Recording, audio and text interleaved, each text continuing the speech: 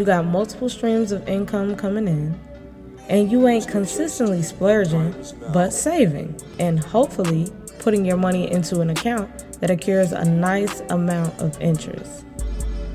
I know we all got trouble with our credit. Hey, I got Chime too. But I also have a business account with Bank of America that I use for my large investments and anything that pertains to me as a business. Having multiple accounts allows you the freedom and flexibility to dictate how your money is divided and where you can make adjustments on spending.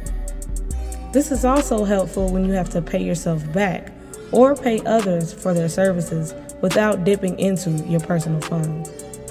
Depending on your market is what will dictate how your capital will look. If you sell clothes or beauty products, there's a huge market for that, and your starting investments will be spent on obtaining the right vendors for your customers.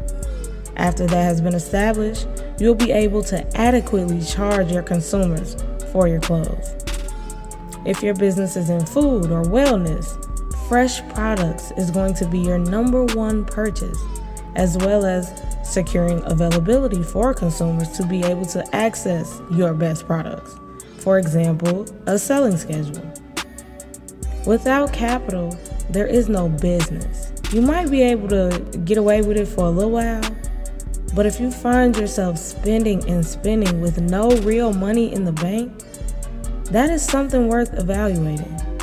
The entrepreneurial world is not for everybody, and you really gotta have a vision to be able to withstand that lifestyle.